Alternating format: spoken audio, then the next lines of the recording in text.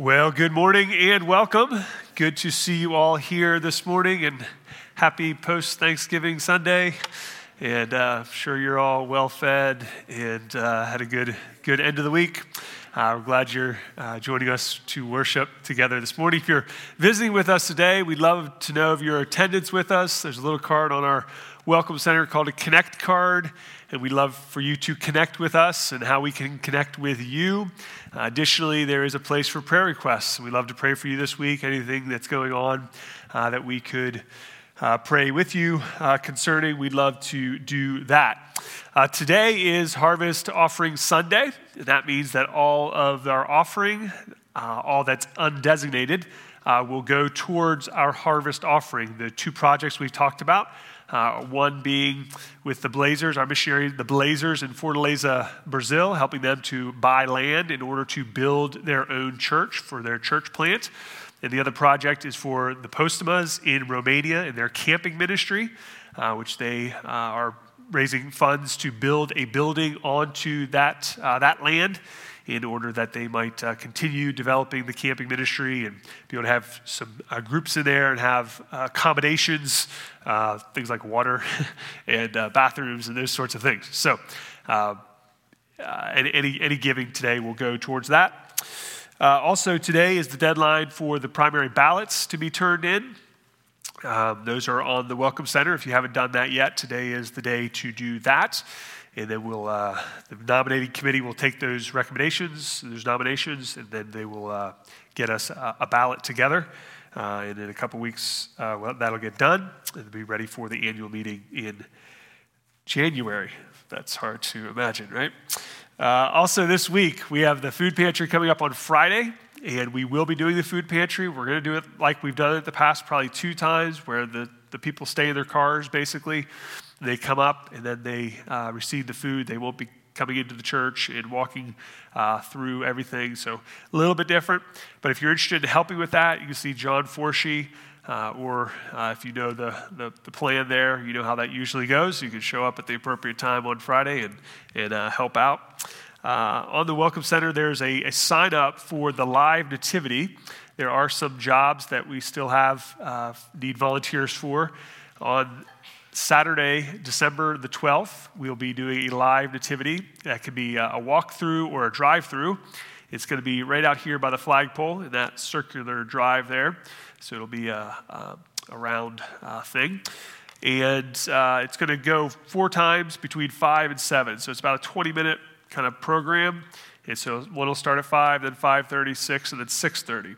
So if you're interested in coming, you need to come kind of on the hour or the half-hour time to see the full thing. We'd be glad for you to come. And again, being outside, we have a little more freedom to have people there and be able to space out appropriately. Those are the announcements. A couple things to pray about today. If you've got our church emails this week, 2 of our ladies went to be with the Lord this week, Joanne Wagner and Barb Green. And I'll be praying for the Greens and the Wagners at this time. Arrangements for either have not been made at this time. And so we'll communicate those things as they come together. We rejoice with both of them. Both of them lived long lives. Both of them were faithful to the Lord. Both of them wanted to go to be with Jesus and are obviously in a much greater place and in a better state than they were at the end. And both their conditions were such that there was not going to be a miraculous recovery. It didn't seem that way. And so we're thankful to the Lord for the hope of heaven. We're thankful for the hope of the resurrection of Jesus that makes death not the last word for the Christian. And so we give thanks for that. One other prayer request. Last night, yesterday, we learned that Betty Freeman has had a heart attack over Thanksgiving. She is now in the hospital in Midland, and we learned that she has COVID as well. So we don't know the exact state of Betty. I've not had the chance to talk to her yet. Hopefully we'll make contact here today, but be praying for her. Thankful that the Lord spared her life from the heart attack, and we'll see what God will do as far as recovery is concerned.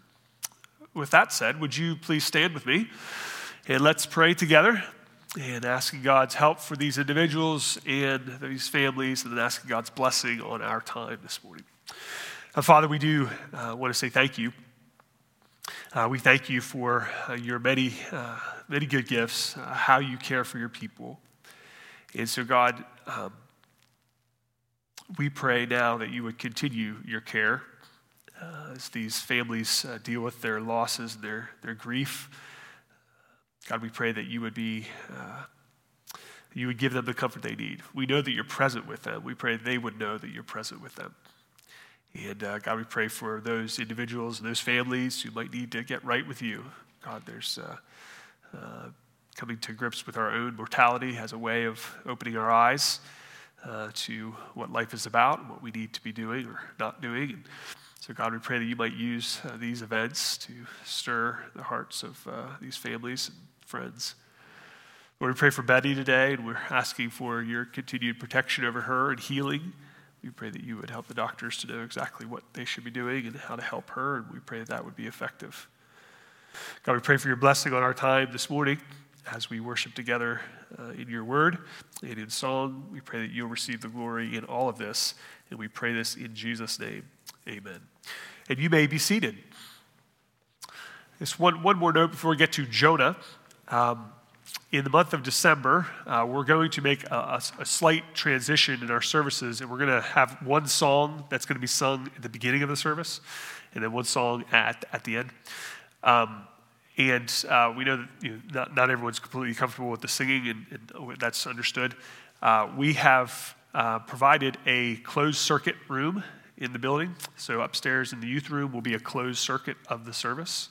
So if the singing, you're not very comfortable with the singing, you can be in that room and view the whole service that way, if that would be a better situation for you. That'll start next Sunday, December the 6th. So, Jonah, if you have a Bible, I invite you to turn to Jonah chapter 4. If you're using a Pew Bible this morning, that's on page 775.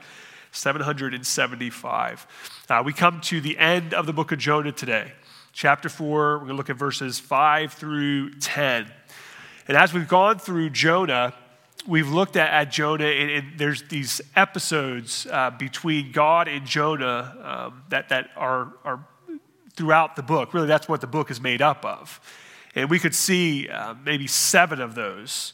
7 episodes, and 6 of them are kind of this round 1 and round 2 that we talked about. 3 are in chapters 1 and 2, where Jonah's commissioned, and then Jonah flees, and then Jonah with the pagan sailors, and then in chapter 2, Jonah's prayer, his grateful prayer.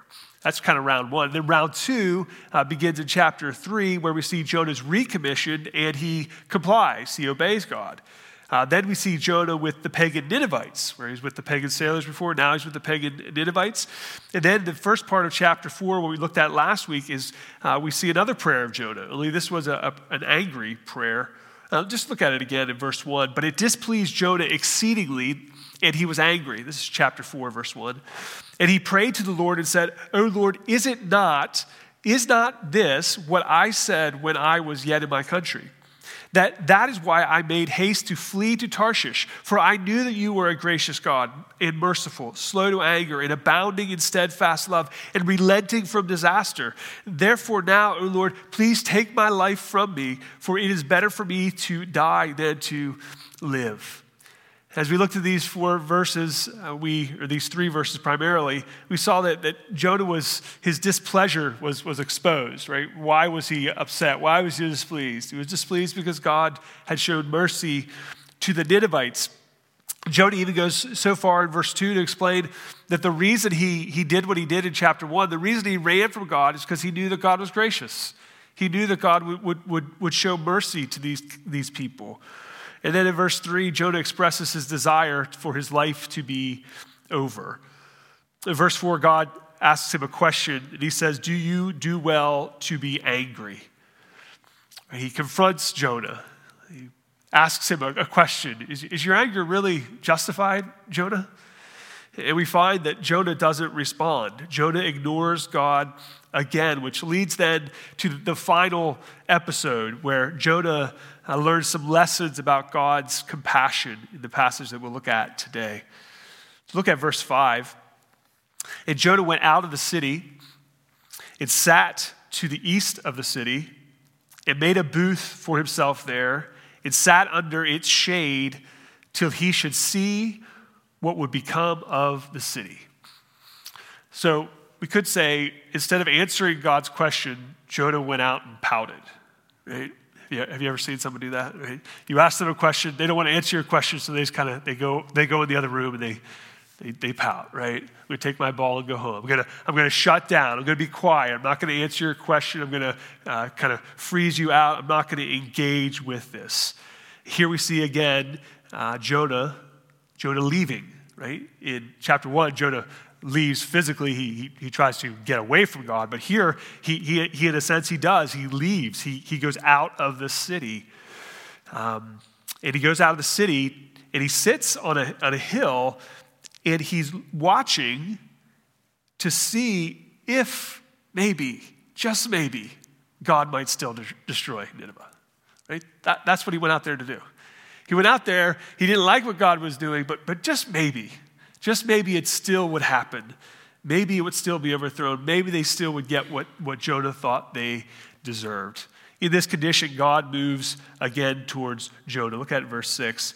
Now the Lord appointed a plant and made it come up over Jonah, that it might be a shade over his head to save him from his discomfort. So Jonah was exceedingly glad because of the plant. But when the dawn came the next day, God appointed a worm that attacked the plant so that it withered. When the sun rose, God appointed a scorching east wind, and the sun beat down on his head so that he was faint. Probably noticed that there was a word that was repeated in each one of those verses, 6, 7, and 8. It's the word appointed. We saw this word back in chapter 1 when Jonah went into the sea and God appointed a great fish, right? A great fish to swallow Jonah. This word appointed, this is the fourth time, 2, 3, and 4. We see it here in chapter 4. This idea of appointing is emphasizing that God is sovereign over all things, and he's sovereign in the life of Jonah. Right? That God was doing something here, that God was seeking to do something. God's involved. That's what we're seeing here. God didn't just let Jonah run loose and do whatever he wanted to do. No, God came to Jonah. God was involved in Jonah's life. First, by providing for him this plant, this shelter, this shade that would come over Jonah to comfort him and to bless him. And the response of Jonah to this is that he was exceedingly glad because of the plant. Right? So he's in a state of rebellion. He goes out in kind of a pouting situation, and God comes to him and provides shade for him. Now, contrast Jonah's being exceedingly glad with verse 1, where it said, but it displeased Jonah exceedingly. So Jonah was displeased exceedingly that God would save Nineveh, but he was exceedingly glad that he was saved by a plant. Right? Do you see the asymmetry here? Do you see how illogical his responses are to what is happening in his life? Sin skews our thinking. And then we read verse 7, that God sends adversity. He sends discomfort. And so he sends this worm, and the worm attacks the plant. And then verse 8, when the sun rose, God appointed a scorching east wind, and the sun beat down on his head so that on Jonah's head so that he was faint. Finally, God sent suffering. God sent suffering, a scorching east wind, and the sun beating down on Jonah. God's getting Jonah's attention again. That's what we're seeing here. Now, this might seem cruel, right? A little blessing, a little adversity, a little suffering. That might seem kind of cruel, but Tim Keller observes this. Sometimes God seems to be killing us when he's actually saving us. The things that God was doing in Jonah's life were to save him. They were to wake him up. They were to draw him back. They were to help him recognize how ridiculous this is. and to see what is going on. But Jonah was ignoring God. But as we've said many times, God would not ignore Jonah. And even still, Jonah responds in verse 8. And he asked, that's Jonah, he asked that he might die and said, "It is better for me to die than to live." Right? This is unbelievable. This is very bizarre, right? It's showing to us how messed up our thinking can become when we are out of alignment with God. When our loves, when what we want are disordered, we do not see the world right. This is the third time that Jonah has wished for death over life. And what's the common denominator in all three times? It's when Jonah isn't getting what he wants. When the life that Jonah wants to live isn't the life that he gets to live. What does he say? Well, I don't want to live anymore. It's either my terms or no terms, right? It's either my terms or nothing. Yet that is not the reality of life. There's a caution here for us when we come to think that life outside of God's will is to be preferred to the life within God's will. There's a real danger there. If we move into that place, we have tragically missed what life is really about. We somehow replaced ourselves as the center of the story. We've come to think that this is really about me. This is really about my happiness. This is really about what I want to do with my life, about how I think life should be going, what pleases me, what brings me joy, what brings me a satisfaction. See, when Jonah put himself in the center, he missed out on what God was actually doing. God was still at it. He was still relentlessly pursuing Jonah. And in verses 9 through 11, we read the last recorded interactions between God and Jonah. Look at it in verse 9. But God said to Jonah, do you do well to be angry for the plant? The New American Standard, do you have a good reason? Do you have a good reason to be angry for this plant? God asked the question again here in verse 9 that he asked in verse 4. But this time, instead of ignoring God, Jonah actually answers. Look at the rest of verse 9. And he, that's Jonah, said, "Yes, I do well to be angry enough to die." Really?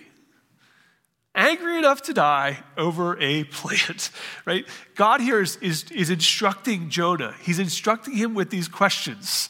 They're really meant to be basically rhetorical questions. Like, of course you're not angry enough to die over this plant. Of course you don't have a good reason to be angry about this plant. He's drawing out Jonah. He's drawing out Jonah's heart. He's showing him just how ridiculous he is being. See, the first time Jonah's anger was about God's plan for the Ninevites, right? What God was planning to do with this message. But now here, it's about God's plan for the plant.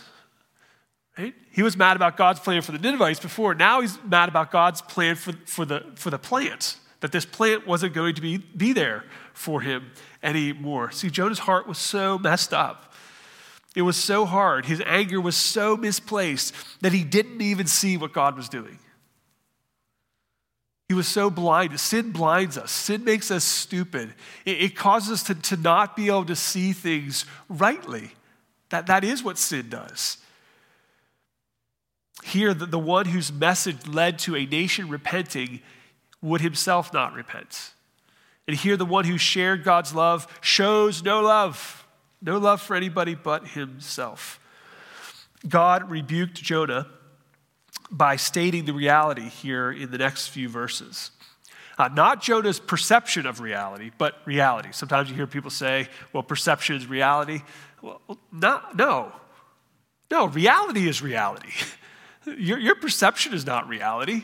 There is a reality, and it's not your perception, it's not mine.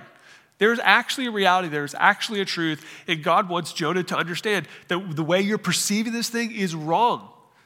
Your perception of reality is not true, and he's trying to draw him out to show him the reality. So God confronts Jonah in verses 10 and 11, and he says this, "You pity the plant for which you did not labor, nor did you make it grow, which came into being in a night and perished in a night.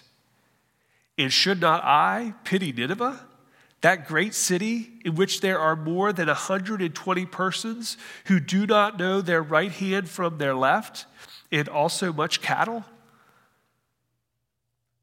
God is drawing this comparison between the pity that Jonah is showing to this plant and the pity or the mercy or compassion that God is showing to the Ninevites. He's showing Jonah how ridiculous this actually is. The Lord concluded here by confronting Jonah's illogical anger with a rhetorical question. In verse 11 is a rhetorical, it's meant to be a rhetorical question. Sometimes stating a position out loud, or sometimes writing it out, betrays or portrays or exposes its shortcomings, right? So by the Lord laying this thing out for Jonah, like he did in verse 11, it's meant to say, well, of course it's not the same thing. Of course I shouldn't have this kind of reaction to that. Of course my pity is not to be compared with the Lord's pity of the Ninevites. It's incomparable. It's obvious. But it wasn't obvious to Jonah. Verse 11, it says more than 120,000 persons who do not know their right from their left, right hand from their left hand. This could either mean they're uneducated or children. Right? Either case, the Lord is making this case that there are people who I want to show pity to. There's a reason why I would show them compassion. You don't think that's legitimate. You don't think that's right. And then, if you look in your Bible, there's no verse 12, is there?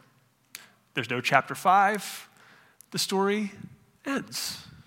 Kind of abruptly, kind of uncomfortably. The story ends without a resolution. It ends without a response from Jonah. Now, some have hypothesized about how Jonah may have responded, but that's conjecture at best. The text does not tell us what Jonah did next. It can be uncomfortable, but know that it's not a mistake. It wasn't like someone should have kept writing and Jonah just forgot to keep writing if he was the writer here, or he didn't tell everybody the rest of the story, so they didn't know what to write. It's not a mistake. One of the reasons why it's left this way is that we as readers, we're left with the question. We're left with this situation. We're left with the issue at stake here. We're left with God's questions to Jonah. We're left with thinking about God's compassion and his mercy on other people. We're forced to recognize how merciful God has been, how merciful God is.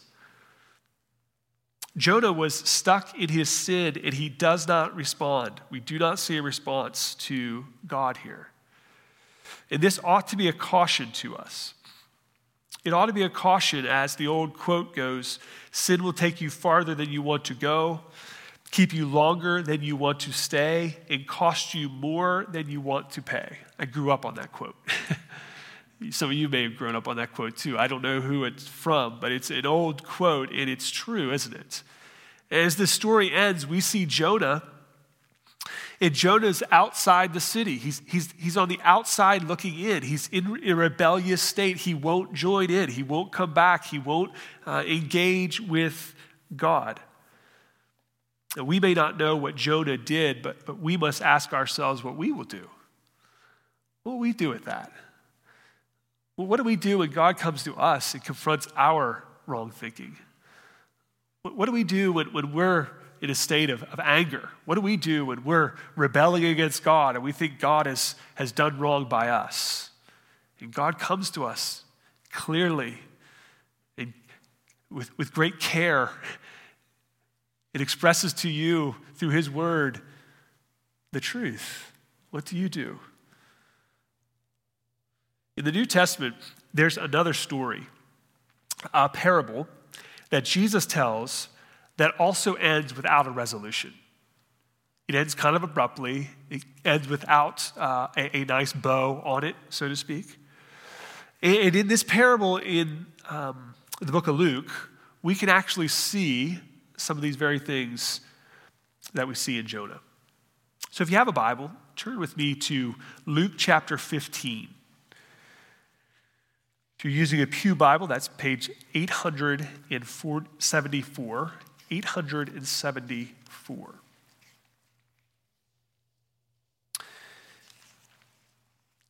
Chapter 15 of the book of Luke actually comprises three parables: the parable of the lost sheep, the parable of the lost coin, and the parable of the prodigal son. Most of us probably know the parable of the prodigal son, but in verse 11 of chapter 15, Jesus says, there was a man who had two sons. And he goes on to tell about the first son, the younger son. Right? Most of us, again, know this story. The younger son is foolish. Right? He's rebellious and he's demanding. He wanted out of his family responsibilities and he wanted to go live his own life. Right? He wanted to do what he wanted to do. So he demands of the father his inheritance, which, by the way, is saying to your father, I wish you were dead. That's basically what he's saying to his dad. I want your money. The father actually does give him his inheritance. The son leaves. We learn that he lives a reckless life. He blows all the money. He comes to the end of himself. He experiences the consequences of his sin. He recognizes that he was wrong, and he comes home contrite. He comes home repentant. And guess what we see the father do? The father welcomes him home. In fact, the father runs to him. The father embraces him. He weeps. He kisses him. He brings him back into the house. Later in the parable, the father says that this son was dead but is now alive. The lost has now been found. This outsider now has been brought in. Just take a moment and think again about Jonah. In Jonah chapter 1 and 2, Jonah's the prodigal prophet. Right? Jonah's the rebel who pushed back against his father, who went his own way, who lived his own life, who suffered the consequences, who hit rock bottom, who cried out for help, repented, and was delivered by God. Having received God's mercy and grace, we would think that Jonah should have been ready to extend God's grace to others. See the similarities there? Now, sometimes when this parable is preached, that's about where the preaching ends. We end with the prodigal son. But as you heard me read verse 11 of chapter 15, Jesus said, there was a man who had two sons. If we ended with the younger son, the parable ends happily, right? The younger son comes home. Hooray. Everything seems right in the world. And we go on about our life. We recognize that God has mercy and forgiveness for rebels, for those who have gone their own way. And that's a great thing to know. But the story actually continues, and the parable probably would be more accurately entitled the parable of the two sons. Because in verses 25 through 32, we learn a little bit more about this other son, the older or elder brother. So the elder brother is coming home from the field when he learns that there's a party going on. He inquires about who the party is being thrown for, and he finds out that it's for his younger brother, the foolish, the wayward, the rebellious, the prodigal younger brother who had finally returned. He heard of the father's welcome and how he rolled out the proverbial red carpet for this son. He killed the fatted calf, which was kind of a big deal. He gave him a robe, he gave him a ring, et cetera, et cetera. You can look at it in verses 22 and 23. But then we see the elder brother's response. The elder brother does not respond like the father. We don't see any joy. We don't see any running. We don't see any weeping. We don't see any embracing of the younger brother. Rather, what we find in the response of the older brother is anger. So much anger that he would not even go into the party. I'm not going into that party. I'm going to stay out here.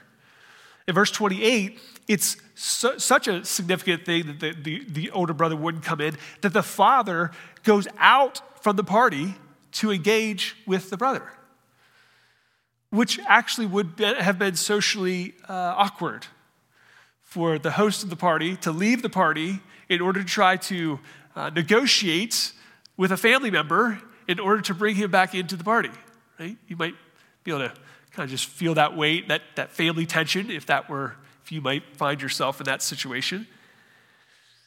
But the elder brother complained to the father, right? He complained to the father that basically the younger brother didn't deserve this.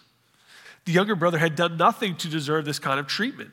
After all, it was the elder brother who had stayed home. It was the elder brother who had obeyed. It was the elder brother who did the right thing. He was the one deserving the reward. Verse 31, the father appeals to the elder brother by explaining to the elder brother that all that the father has is actually his, meaning the younger brother already took his inheritance. Everything's yours, man. But the elder brother was unmoved and refused to be part of the celebration, and he stayed outside. That is where the parable ends, with the elder brother outside. In Jonah chapter 3 and 4, we see Jonah as the elder brother, who was critical, who was self-righteous, who was angry. As an Israelite, he saw himself as deserving of God's grace, and those others were only deserving of judgment for their wickedness. Jonah wanted grace for himself and justice for everyone else. So what are we to make of all of this? Well, we tend to fall into one of these two camps, don't we? Sometimes we have been in both of those camps at times in our life, right? This younger, prodigal, unrighteous condition, or the elder, the legalist, the self-righteous. And quite frankly, both are very dangerous and both are real. In this parable, according to the customs of the day, the father would have never went to find the younger son.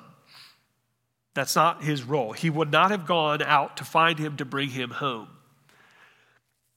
But do you know whose responsibility that would have been? The older brother. The older brother would have had the responsibility to go and to bring his brother home.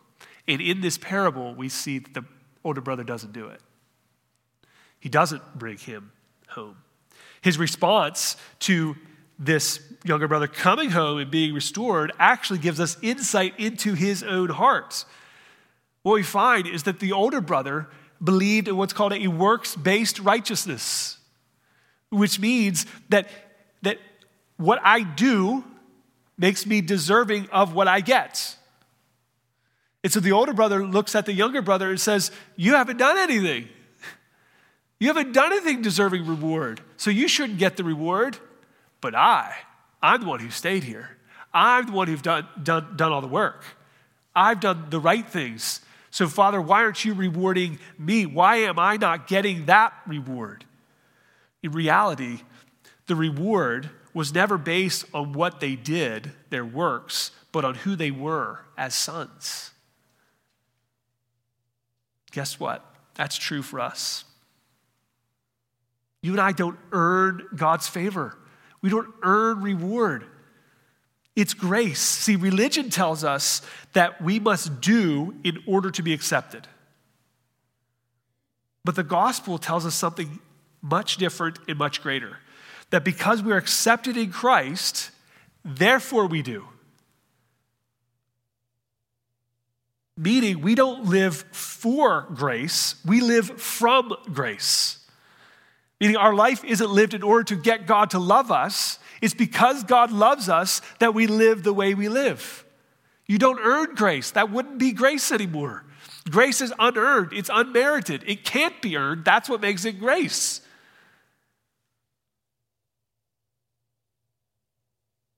As we read this parable, we can't help but see that unlike this elder brother who did not go and restore the rebel to the father, there is one who did.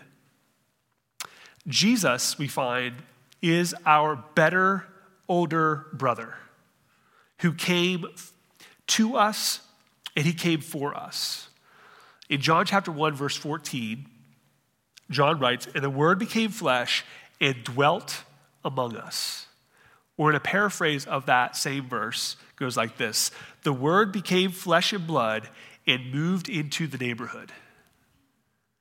God came for us. God came to us through his son. He came for us. He became an outsider in order to save outsiders. As we think about Jonah, we see the elder brother-like self-righteousness. Can't we see that?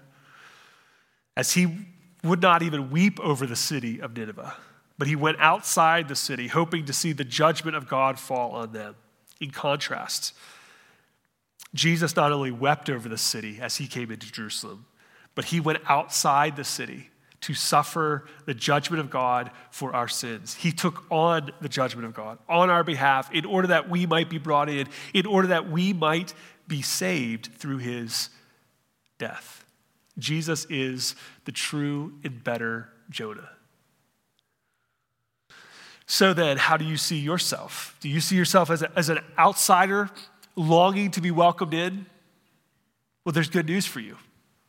There's great news for you here, that you can be welcomed in by the Father. You can be welcomed in by the Father through the Son. That's in fact why Jesus came, to seek and to save that which was lost, in order that the lost might be found. Or maybe you see yourself as the elder brother who believes your works merit your reward. If you're in that condition this morning, hear this: grace is not earned, for by grace you have been saved. Salvation of God comes by the grace of God, not by your works. We tend to look down on prodigals that are among us because their sins aren't like our sins. Some of us might look at the parable of the prodigal son, or even Jonah himself, and say, well, I would never do that. I'd never run like that. I'd never blow everything like that. I would never live a reckless life like that. But whether it's the prodigal or the older brother, the need is the same. The need is the same, and it's righteousness, and not our righteousness, but the righteousness of Christ, not self-righteousness, the righteousness of Christ. It's the righteousness of Jesus himself given to us by faith in Christ. It's because of the work of Jesus that we can be welcomed in. It's because of the work of Jesus that we can receive grace, not because of what we do, but because of what he has done. So if you have yet to come to Christ this morning, we invite you. We invite you to repent and to believe, to be welcomed in. If you have, then rejoice and rest in Jesus, who is your righteousness. Pastor Scotty Smith says, "It is finished, both his part and ours." We don't do to be accepted. We've been accepted through faith in Christ. And in response, may we live for his glory. Would you pray? Father, we give thanks this morning for your kindness to us, for your compassion, for your mercy. As we read the story of Jonah, we see how you've cared for him and how you cared for the pagan sailors, the Ninevites.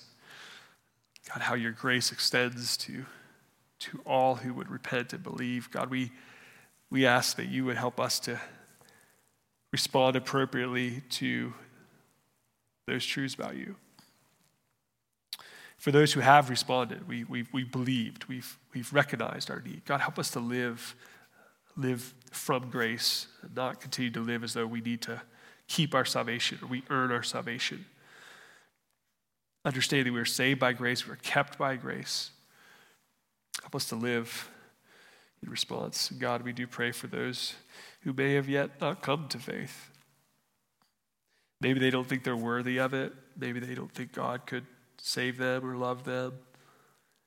Yet, Father, as we read the Bible, we find that the Bible is written to sinners and sufferers, failures, people who aren't good, people who need help. In fact, that's why Jesus came, for the people who need help, which is all of us. I pray for those here this morning that they might see how good God is, how his love is available to them. What a time of year to recognize the birth of Jesus, the coming of Jesus in order to save the world. Maybe, God, would you move in their heart today and cause them to believe? We need you. We pray this in the name of your Son, Jesus. Amen. God, you